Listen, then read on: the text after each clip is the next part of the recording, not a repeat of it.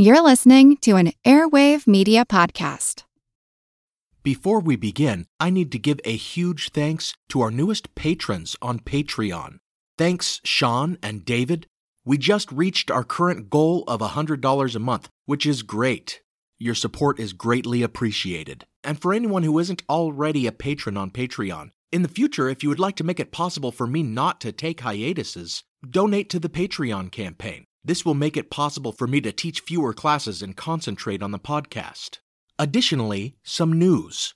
After our episodes this October, I am once again going to take a short hiatus. This should last only through the holiday period, and I plan to come back with a new episode around Christmas time. I'm having to take this hiatus like I did last year because of my teaching schedule, which is a real bear during the fall semester as I have to take on so many classes to make a living. I plan on putting the Patreon campaign on pause during my hiatus so that credit cards won't be charged when I'm not producing content, although I do anticipate putting a bonus episode or two up in the feed, but these may be different from usual episodes, like an interview or a presentation that I'm giving. Speaking of this, I will be giving a talk at the Sound Education Convention in Cambridge, Massachusetts on November 3rd. If any of you can make it out, it would be great to meet you. Thanks so much. For the ones who work hard to ensure their crew can always go the extra mile, and the ones who get in early so everyone can go home on time, there's Grainger, offering professional-grade supplies backed by product experts so you can quickly and easily find what you need. Plus, you can count on access to a committed team ready to go the extra mile for you. Call, click Grainger.com, or just stop by. Grainger, for the ones who get it done.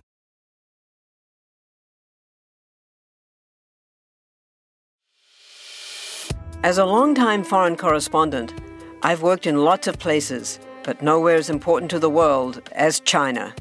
I'm Jane Perlez, former Beijing bureau chief for the New York Times. Join me on my new podcast, Face Off, U.S. versus China, where I'll take you behind the scenes in the tumultuous U.S.-China relationship. Find Face Off wherever you get your podcasts. On to the show.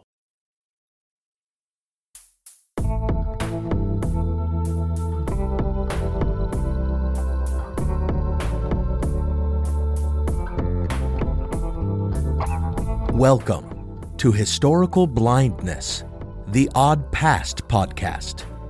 I'm Nathaniel Lloyd, and I'll be your substitute teacher today.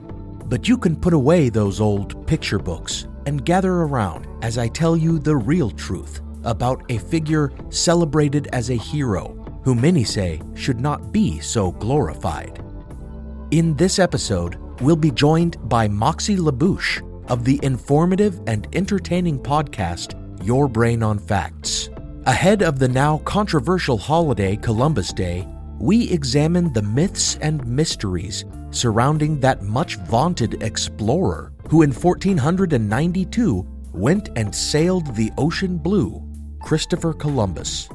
As with many of you listeners, I'm sure, I vividly remember the legend of Columbus as it was taught to me by teachers and illustrated children's books. As the legend went, Columbus was a man of conviction. He believed the world was round, and thus that he could sail west to reach the Indies in the east. But he had trouble obtaining financial backing for his journey, for the advisors to Queen Isabella scoffed at his ignorance. Finally, Queen Isabella, who believed in Columbus, pawned her crown jewels to pay for his endeavor. And after a long and perilous crossing, Columbus's ships, the Nina, the Pinta, and the Santa Maria, landed in the New World, for rather than reaching the East Indies, Columbus had discovered America.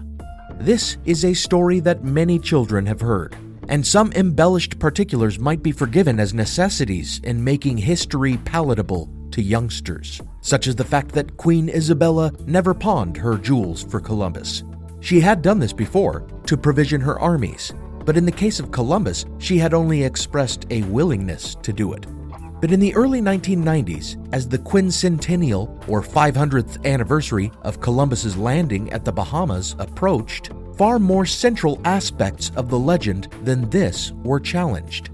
And in the years since, Columbus has become a villain in the eyes of many who see him as a figure representative of terrible colonial atrocities against native inhabitants.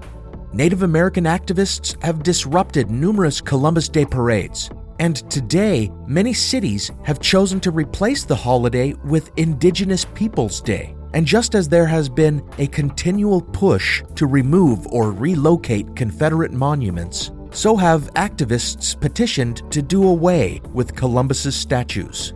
As with the controversy over Confederate statues, which I discussed in my episode Jubal Early's Lost Cause, there are still many who vociferously oppose this trend, which they see as historical revisionism of the worst sort, meant only to libel and demonize. And it is not at all clear which of these contending sides will win out in this historiographical conflict.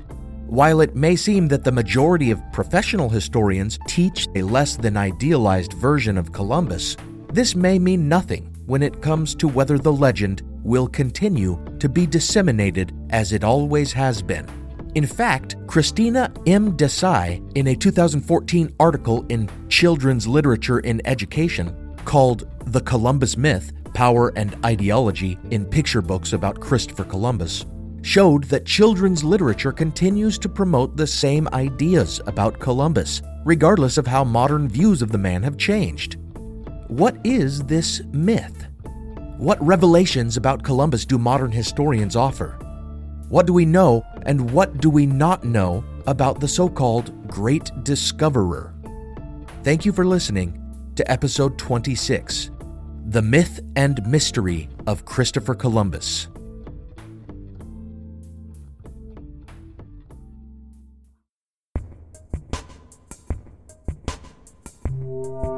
One might ask, what are these conceptions of Columbus that children's literature teaches? What are these myths propagated by school books? First and foremost would be the myth of discovery. Here's Moxie LaBouche of Your Brain on Facts with more. Thanks for having me on today. To children in the United States, we teach that Columbus discovered America. But of course, his 1492 voyage, he landed at the Bahamas, and his various subsequent journeys likewise saw him land at other islands in the Caribbean, such as that which we call today Haiti and the Dominican Republic, but which Columbus called Hispaniola. He can hardly be said to have discovered our country, which is essentially what children are allowed to believe. Now one might cry semantics. Clearly he landed in the New World, so one could accurately say he discovered the Americas. But Native Americans have a deep misgiving here. For how can it be said that Columbus discovered a land that was already inhabited by a native Arawak population numbering somewhere around 8 million? Books and traditions that assert Columbus's discovery of the land thereby transmit to future generations an age-old colonialist ideology that is intrinsically Eurocentric. Yes, some dark-skinned other was already present, it tells children, but their existence was incidental, as they were inferior to the Western European explorers who made their way to those lands. Thus, the inherent right of colonial powers to claim lands for themselves is tacitly asserted. The ridiculousness of this idea being in any way approved of today, regardless of how commonly held it was in that era, was illustrated dramatically by Adam Fortunate Eagle Nordwall, a Native American Chippewa activist who in 1973 flew to Italy and emerged from his plane resplendent in his tribal regalia to proclaim that he had discovered Italy and would claim possession of it on behalf of Native Americans, despite the little detail that it was teeming with Italian inhabitants. Every week, Moxie LaBouche introduces listeners to things you didn't know, things you thought you knew, and things you never knew you never knew. Check out her show, Your Brain on Facts.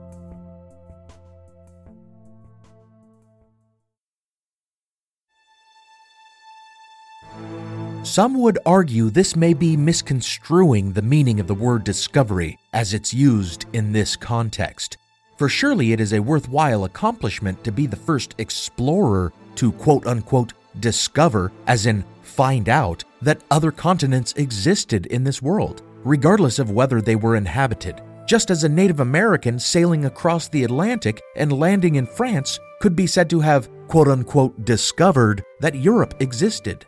But can Columbus even claim this honor for himself? There are many theories and indications that pre-Columbian transoceanic contact occurred. Some, of course, dubious, and others intriguing. It has been suggested that an Irish monk, Saint Brendan the Navigator, who is said to have made a great voyage across the sea to a legendary Isle of the Blessed, may have actually landed in North America as long ago as the 6th century. Then, of course, there were the Norse voyages to the mysterious fertile shores of Vinland, west of Greenland, detailed in the Saga of the Greenlanders and the Saga of Eric the Red, which, if believed, would place the first European explorers on North American shores somewhere around 1000 CE, and give credit to Leif Erikson, or perhaps to a lesser-known Norseman named Bjarni Herjolfsson around 14 years earlier. And if the Norse claim is soured by some of the doubtful claims over inscribed rune stones that proponents tout as proof, then there's always the Welsh claim that in 1170, an illegitimate prince by the name of Madoc ap Gwynedd, son of a Welsh prince and the daughter of a Viking lord, set sail with his brother and 200 Welshmen. Declared missing the next year, a legend transmitted by Cherokee tribes would have us believe that these resolute Welshmen made their way to the shores of what is today Mobile, Alabama, and thenceforth, harried by native attacks, sailed up a series of rivers until they settled in Georgia and intermarried with the indigenous peoples there. Then again, perhaps this story strains your credulity even more than that of the Viking voyages to Vinland, due not only to its folkloric roots, but to the suspicious fact that it gained prominence in Elizabethan England as a means of countering Spanish claims to the New World.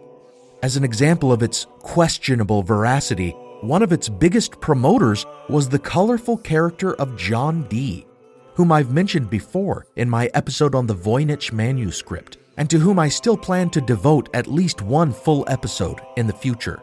Dr. Dee not only asserted that Madoc's voyage strengthened Elizabeth's claim on the New World, he further insisted that King Arthur had discovered it long before that. And so, with such outlandish contentions as these, perhaps you give no credence to any theories of pre-Columbian transoceanic contact. But still, can Christopher Columbus be credited even with being the first European to quote-unquote discover that a hitherto unknown continent existed if he never realized it himself? Columbus sailed west, searching for a new route to the Indies, those East Asian lands rich in gold and spices. When he landed on what today are the Bahamas, Cuba, and Haiti, he believed that he was visiting the distant shores of China and Japan, a conviction most evidence shows he held through his subsequent voyages and maintained up until his death. This, of course, is why the Americas were named after the cartographer Amerigo Vespucci, who was the first to realize the significance of what Columbus found. However, this is disputed as well, with some pointing to another Welshman, Richard ap Merck, who anglicized his name to Americ when he moved to Bristol and founded a society of merchant adventurers. Some say America was named for him, as he was a principal financier of John Cabot's 1497 expedition to Newfoundland, and others take it further, asserting that Bristol fishermen landed at Newfoundland in 1480 and named it for Richard Americ. So the claims do not cease, and indeed are not limited to Europe. Some have claimed Chinese voyager Zheng He found the New World in the 15th century and point to an 18th century map of the world clearly showing the Americas as proof, for a dubious notation on it claims it was a copy of a 1418 map. And even more recently, Turkish President Erdogan, a despot and known propagandist, suggested that Muslims had preceded Columbus to Cuba. His evidence? In Columbus's writings, there is mention of finding a mosque on a hill. But historians agree this was a metaphor. Nevertheless, this gives a clear indication of just how muddled is the history of the New World's quote-unquote discovery. Another persistent myth about Columbus is that he was in the minority, or even alone, in believing that the Earth was round. This is not merely a simplification used to embellish his story in children's books. Even scholars have been known to repeat this myth, suggesting that Columbus's venture was so adamantly opposed at first because ignorant and narrow-minded officials in the Spanish court scoffed at him for suggesting one could reach the east by sailing westward, reminding Columbus that his ships would fall off the edge of the world.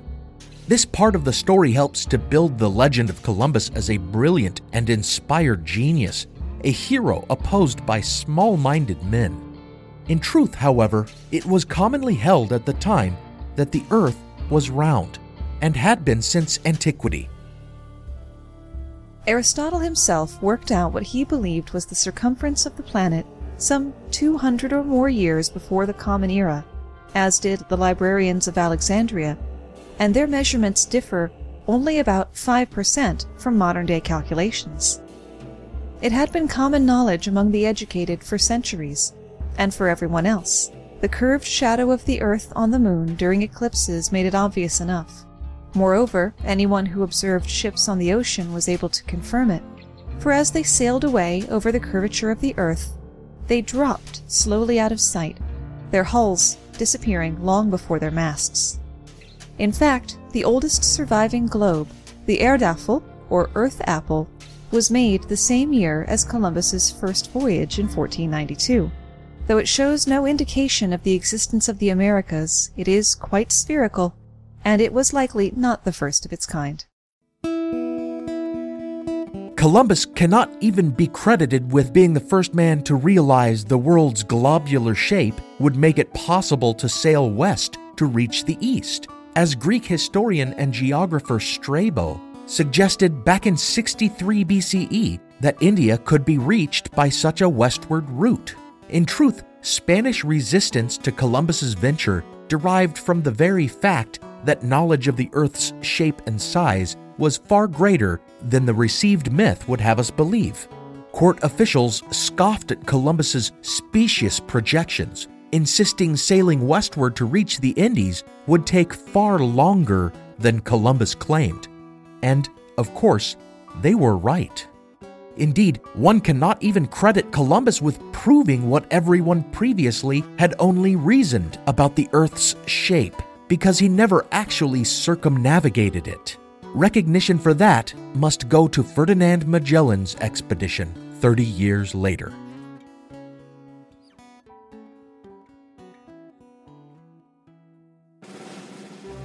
This myth that Columbus set out to disprove the theory of Earth's flatness began in the work of America's great mythmaker, Washington Irving, perhaps best known for his iconic fiction stories, The Legend of Sleepy Hollow and Rip Van Winkle. Having gone to Madrid to help translate some documents on Columbus, Irving decided to write the man's history for American audiences. Along the way, though, he relied more and more on his tendencies as a writer of fiction, filling in the blind spots by reasoning what must have happened, or what may indeed have occurred, and weaving those imagined scenes into the narrative, resulting in The Life and Voyages of Christopher Columbus, an 1828 work presented to the reading public as scrupulous historiography when it was really something closer to historical fiction. And when it came time to write about Columbus's meeting with the council at Salamanca, he embellished the scene to create the drama he assumed the true encounter must have had. In fairness to Irving, Columbus himself had a tendency to portray himself as persecuted and unfairly treated in his own writings, so Irving may have thought his sources justified his elaboration. But the result was a fictional passage in which Columbus faces the derision of closed-minded men in power. This is the origin of the myth that objections were raised over Columbus's notion of a round Earth.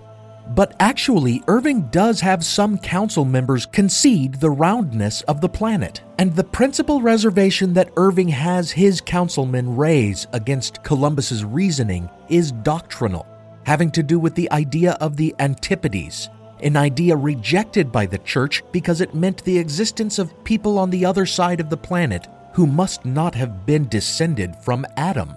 Still others in the council, Irving depicted as more concerned that the distance around the Earth was far greater than Columbus anticipated, which of course is accurate. Nevertheless, it was the idea that the council members were all flat earthers that caught on and soon found itself included in other books. And this notion of enlightened scientific thinking being suppressed by dogmatic reactionaries became an especially popular trope used by Darwinists in the late 19th century to defend the theory of evolution, equating Columbus's struggle against the ignorant flat earthers with Copernicus's struggle against the 16th century church, in an effort to depict their religious detractors as brass-bound and stand-pat. As true as this may have been in Copernicus's case, and in the case of the dogmatists opposing Darwinian thought, it was not the case when Columbus went seeking support for his venture. And just as today reactionaries parade outlier examples to suggest that there is no scientific consensus when it comes to climate change, so then the champions of science in the 19th century held up obscure claims of flat earthers in antiquity as representative of common belief, suggesting that 15th century science owed its backwards notions to the ideas of Cosmos Indicopleustes in the 6th century or Lactantius in the 3rd century, even though few in the 1400s likely even knew about these thinkers and their religious opposition to the idea of the Earth's roundness, and probably even fewer gave weight to their opinions.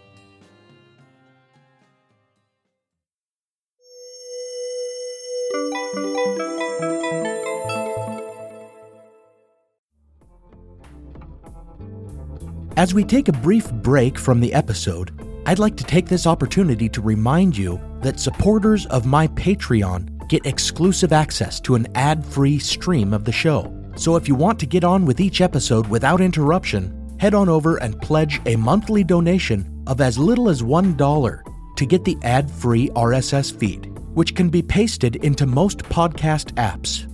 All patrons also get teasers in their feeds during off weeks, and patrons at higher levels get early access to all episodes, among other perks. I'd love to be able to offer the show with no ads, but in order to build a future for the show, that means freeing up my time to concentrate more on the podcast, which means seeking patronage and advertising.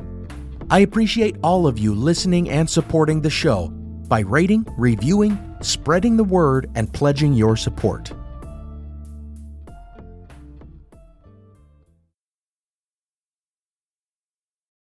Without the ones like you, who work tirelessly to keep things running, everything would suddenly stop. Hospitals, factories, schools, and power plants, they all depend on you. No matter the weather, emergency, or time of day, you're the ones who get it done. At Grainger, we're here for you with professional-grade industrial supplies. Count on real-time product availability and fast delivery. Call, click Grainger.com, or just stop by. Grainger, for the ones who get it done. Hello, everyone. You may recognize me as Gabby from the History of Everything podcast. And my name is Brenna, and you don't recognize me from anything yet. Together, we're two scientists who explore all of the weird little questions and conspiracies of the universe in our new podcast, Mystery of Everything. Everything has an explanation. We hope. But that is what we're here to figure out. We will dive into the science behind many popular conspiracy theories, such as vaccines causing autism, flat Earth theory, and was the moon landing fake? And if so, why the heck would anyone even do that? But it's not just conspiracies. There's a lot of cool mysteries that we will attempt to use science to explain, such as near-death experiences, what made the Vikings go berserk, and can I control my co-host with MK Ultra? Wait, what? Anyway, make sure to check out the Mystery of Everything podcast everywhere where you find your podcasts.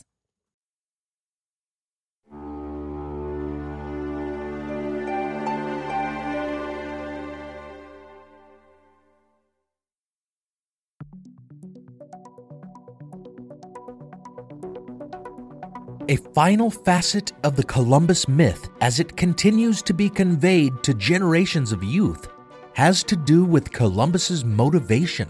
Many treatments of Columbus emphasize his devoutness, portraying him like a saint. In this view of Columbus, he had no other purpose for crossing the Atlantic than to spread the word of God to those benighted souls across the water, whom he considered to be heathens. This mythical portrayal of him has Columbus finding inspiration, even as a child, in his namesake, Saint Christopher, who, according to a decidedly folkloric tradition, once carried the Christ child across a river. In just the same way, so the myth goes, Columbus had been chosen to carry Christ across the dark waters, metaphorically, in carrying his word to the godless. And most depictions of his arrival in the New World show him kneeling in prayer upon stepping foot on shore. This element of the Columbus myth also seems to have been derived from Columbus's own self-aggrandizing writings.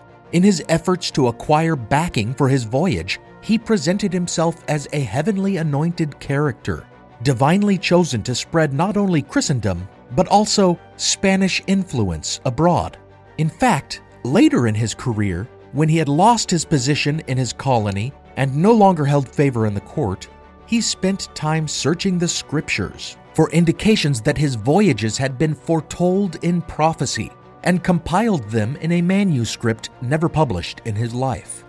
Around this time, he also began to sign his name as Christophorens, or Christ-bearer, an indication that he actively publicized himself as a figure analogous to Saint Christopher.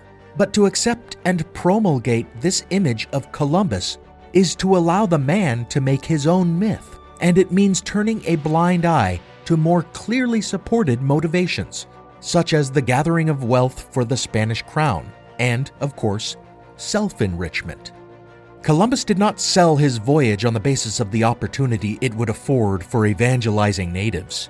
The Spanish court expected returns on their investment, and Columbus's actions after his quote-unquote discovery indicate that the gathering of gold and other riches was paramount. Now, there may have been some overlap with these two motivations attributed to him, as some recent scholarship has suggested that Columbus hoped through his venture to finance a new crusade in order to take Jerusalem from Muslims. Among the prophecies compiled by Columbus, alongside those foretelling the conversion of all peoples to Christianity, were those prophesying the final reclamation of the Holy Land from Muslim control. But an accurate evaluation of what drove Columbus cannot be taken directly from the man's own words alone. Rather, we must consider his actions in the New World to gain a more perfect understanding of his enterprise.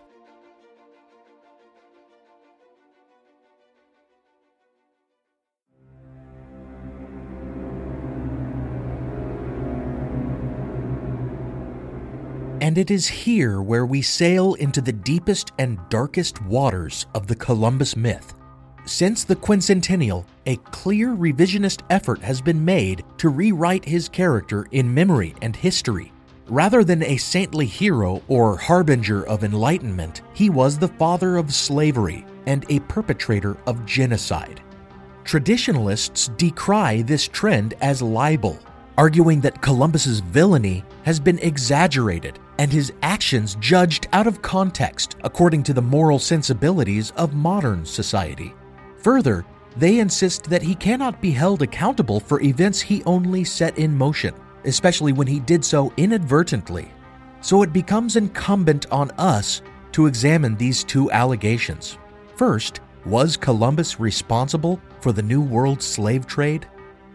We know he was no stranger to the slave trade, as the earliest records we have of him indicate he was sailing around the west coast of Africa on a Portuguese slaving vessel.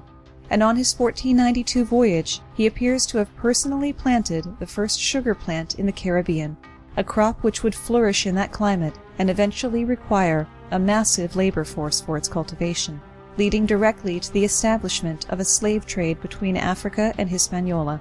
But if that is too unwitting an act for us to lay blame on Columbus, then let us look to his second voyage, when he returned to Hispaniola with 17 ships. This was his voyage of conquest, and when he took control of the island, he quickly discovered that the gold and riches he believed would be so plentiful were actually not so forthcoming. Therefore, in an effort to boost the disappointing return, he began to see the native population as another resource he could exploit. and he established the institution of slavery on the island. Not only did he enslave natives in the New World for the purposes of gathering wealth for the crown, but he also shipped the natives back across the Atlantic. Although many died during the crossing, Columbus took comfort in the fact that, as he wrote, "This will not always be the case, for the Negroes and Canary Islanders reacted the same way at first." Traditionalists may insist that Columbus cannot be judged a villain even for these actions, as the world's understanding of the evils of slavery was not then prevalent. But the surprising fact is that the Spanish had laws against slavery even in that era. Slavery was only to be condoned with prisoners of war and criminals who had violated natural law, and even then must be approved by a royal court. This is not to say that the Spanish disapproved of all slavery in the New World. In fact, they did approve of the enslavement of certain Carib natives of the Lesser Antilles, who it was said practiced cannibalism, as such acts broke natural law. The problem was that Columbus traded mostly in Arawak natives, and specifically the Taino population, whom he had often stated were responsive to evangelization, making their enslavement unlawful. Columbus actually received warnings from Spanish royal courts, which ordered these illegally enslaved natives to be emancipated. So the fact that he appears to have had far fewer reservations about human bondage even than those he served would seem to justify the revisionist perception of Columbus as the man who brought slavery and its evils to the Americas.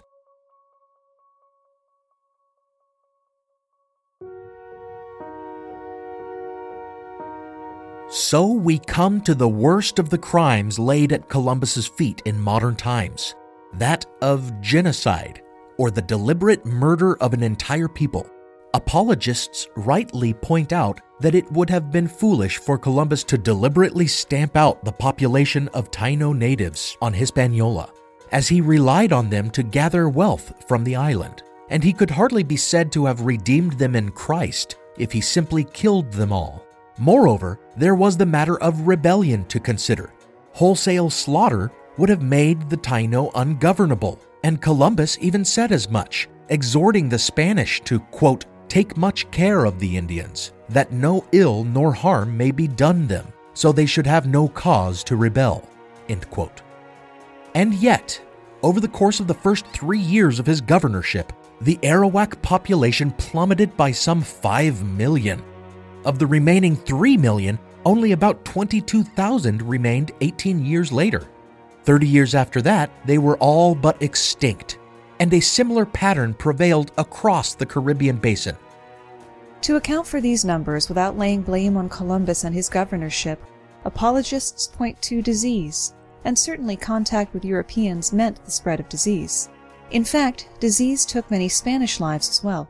But one of the worst diseases to spread in the aftermath of the Spanish invasion was syphilis, and it spread because of Spaniards routinely raping native women, and Columbus's programs and policies would prove just as brutal and deadly as any illness. Many among the indigenous population, in addition to being enslaved, had their valuable cultivated lands seized by the invaders, and for many, this meant starvation. And for those who escaped enslavement, there remained an unrealistic tribute program. Upon their arrival, the Spanish had delighted many natives with gifts, including baubles such as hawks' bells, little brass bells that falconers customarily affixed to their birds' talons. During Columbus's subsequent rule, however, these gifts became a curse, as around 1495, Columbus ordered that every native over 14 years old had to bring him enough gold to fill his or her hawk's bell every 3 months. This proved to be an impossible task for many, as gold was not as plentiful there as had been imagined, and as a consequence for failing to meet one's tribute, the Spanish cut off the natives' hands and let them bleed to death. Historians estimate more than 10,000 natives were murdered in this way. And the atrocities do not cease there, with reports of Spaniards wagering on who could behead a native or hack him in half with one fell strike, and of Spaniards taking infants from their mothers' breasts and throwing them against rocks, or cutting them into pieces with their swords and feeding them to their dogs. They hanged the natives, burned them at the stake, and cooked them on spits just to teach them respect, or rather fear. And they even engaged in wholesale massacre, putting men, women, and children, whole villages, to the sword until the streets ran with blood like the floor of an abattoir. All this was reported by Bartolomé de las Casas, a Dominican friar who arrived at Hispaniola in 1502. Again, apologists argue with a straight face that Columbus cannot be blamed for atrocities that occurred when he was no longer governor of Hispaniola. But these outrages were made possible not only by the atmosphere first established under his rule, but also by his policies, which remained in effect and, after 1509, were enforced by Columbus's own son.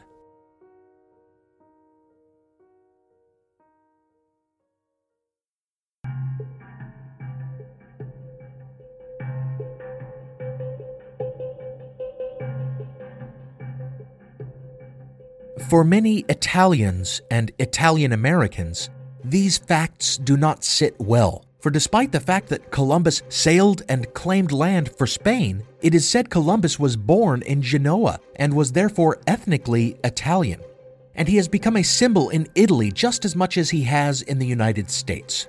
During the quincentennial in 1992, a ceremony was held in Las Vegas to marry the Statue of Liberty to a statue of Christopher Columbus in Barcelona.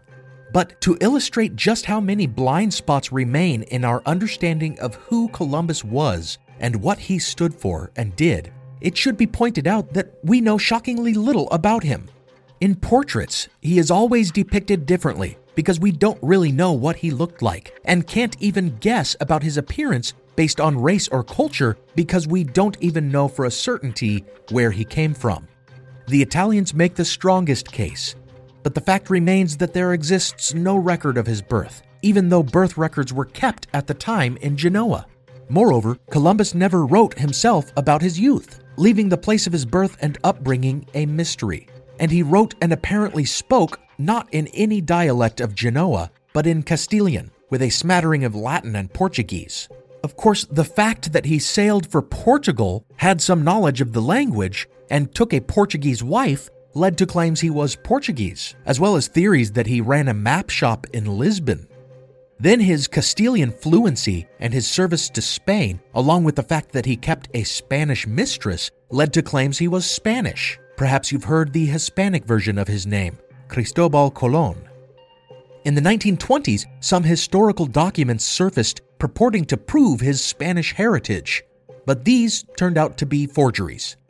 Nevertheless, the claims did not cease there. In 1913, a theory arose that he was Jewish, or more specifically that he was a Spanish Jew, either a converso who had converted to Christianity, or that he had been forced to hide his Jewish identity because of King Ferdinand of Aragon's 1492 order expelling Jews from Spain. There is little concrete evidence for this theory, however, and some who have promoted it relied on awful anti-Semitic stereotypes, suggesting Columbus's Jewishness explained his excessive greed for gold. While the notion of a Jewish Columbus may add new dimension to the theory that Columbus's central motivation was to reclaim Jerusalem, and has even led to other theories about his motivation, such as that he was really interested in tracking down the lost tribes of Israel in the New World, there is virtually no evidence for it beyond some linguistic analysis that suggests he occasionally dropped a Hebrew word into his compositions. It would seem to me, though, that this proves nothing, since foreign words are frequently adopted by other languages, and Columbus specifically was known to use a mix of several languages and dialects, as already noted.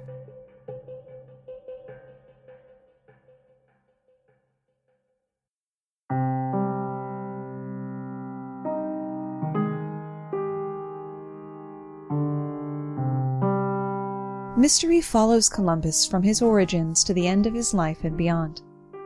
More than 30 years after his death in 1509, his remains, along with his sons, were transported to Santo Domingo to be laid to rest in the New World according to his wishes. With the end of Spanish power in Hispaniola in 1795, his remains were sent to Havana.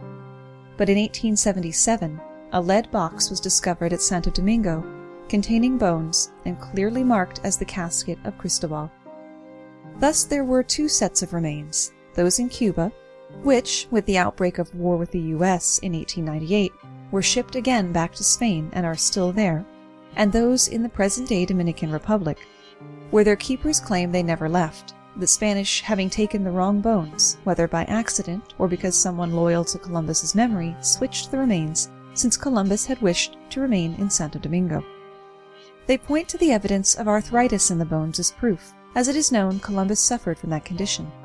The Spanish have somewhat weightier proof for the authenticity of the remains in their possession in the form of DNA analysis, confirming their bones share DNA with those of Columbus's brother.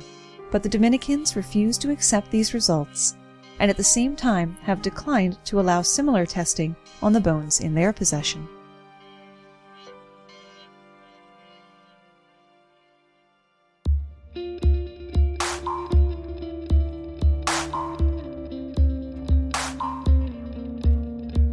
So even in death, Columbus remains a man between worlds, claimed by many but belonging to none. The apologists who would reclaim his identity as a hero cry that modern revision indulges in the so-called Black Legend, the trend in historiography to tear down and demonize persons and cultures that in the past may have been idealized, and to ignore or minimize their positive contributions. But if the scholarship is sound, if the facts that have caused revisionists to re-examine previous portrayals are accurate, then what other response can there be but to recoil from such deeds? Some argue for more balance in our consideration of Columbus, such as the Smithsonian and other museums, which in recent years have altered their discourse to stress not Columbus's quote-unquote discovery, but Spanish contact, and use the term exchange to encompass all that transpired during the clash of these cultures. This historiographical trend warns us to strive for balance and fairness, and above all, not to engage in reductive archetypes like heroes and villains. This may be a worthwhile and even admirable endeavor in theory, but one wonders if such even-handedness is always warranted. In the future, for example, will we be censured for suggesting that some villainy was at work in orchestrating the Holocaust?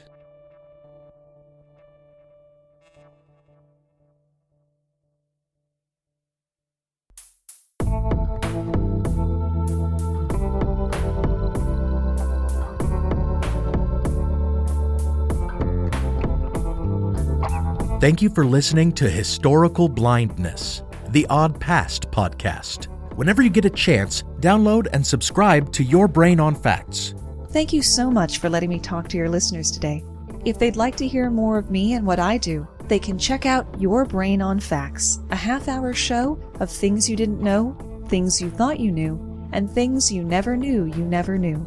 You can find it on the very app you're using to listen to Historical Blindness, or at yourbrainonfacts.com. Much of the music heard on this episode was provided by composer Alex Kish. Visit alexkishmusic.com to get compositions for your own projects. As always, a heartfelt thanks goes out to my larger-than-life partner patrons on Patreon: David, Michael, Robert, Diane, Joe, and Austin. You're the real heroes here.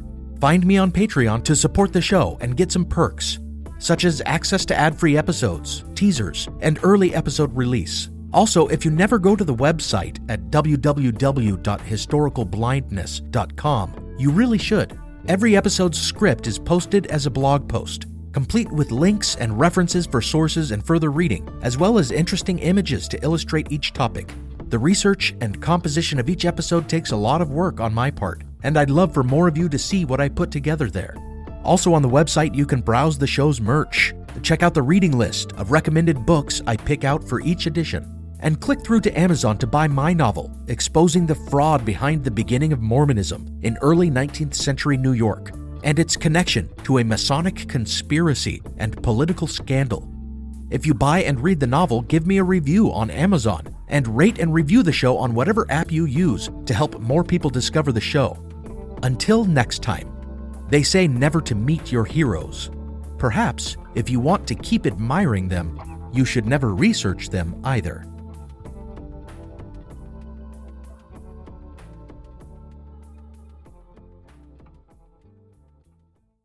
Judy was boring. Hello. Then Judy discovered ChumbaCasino.com. It's my little escape. Now Judy's the life of the party. Oh, baby, mama's bringing home the bacon. Whoa, take it easy, Judy. The Chumba life is for everybody. So go to ChumbaCasino.com and play over 100 casino-style games. Join today and play for free for your chance to redeem some serious prizes.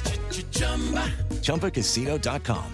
No purchase necessary. Void where prohibited by law. 18 plus terms and conditions apply. See website for details. History isn't black and white, yet too often it's presented as such. Grey History, the French Revolution is a long-form history podcast dedicated to exploring the ambiguities and nuances of the past. From a revolution of hope and liberty to the infamous Reign of Terror, you can't understand the modern world without understanding the French Revolution. So search for the French Revolution today.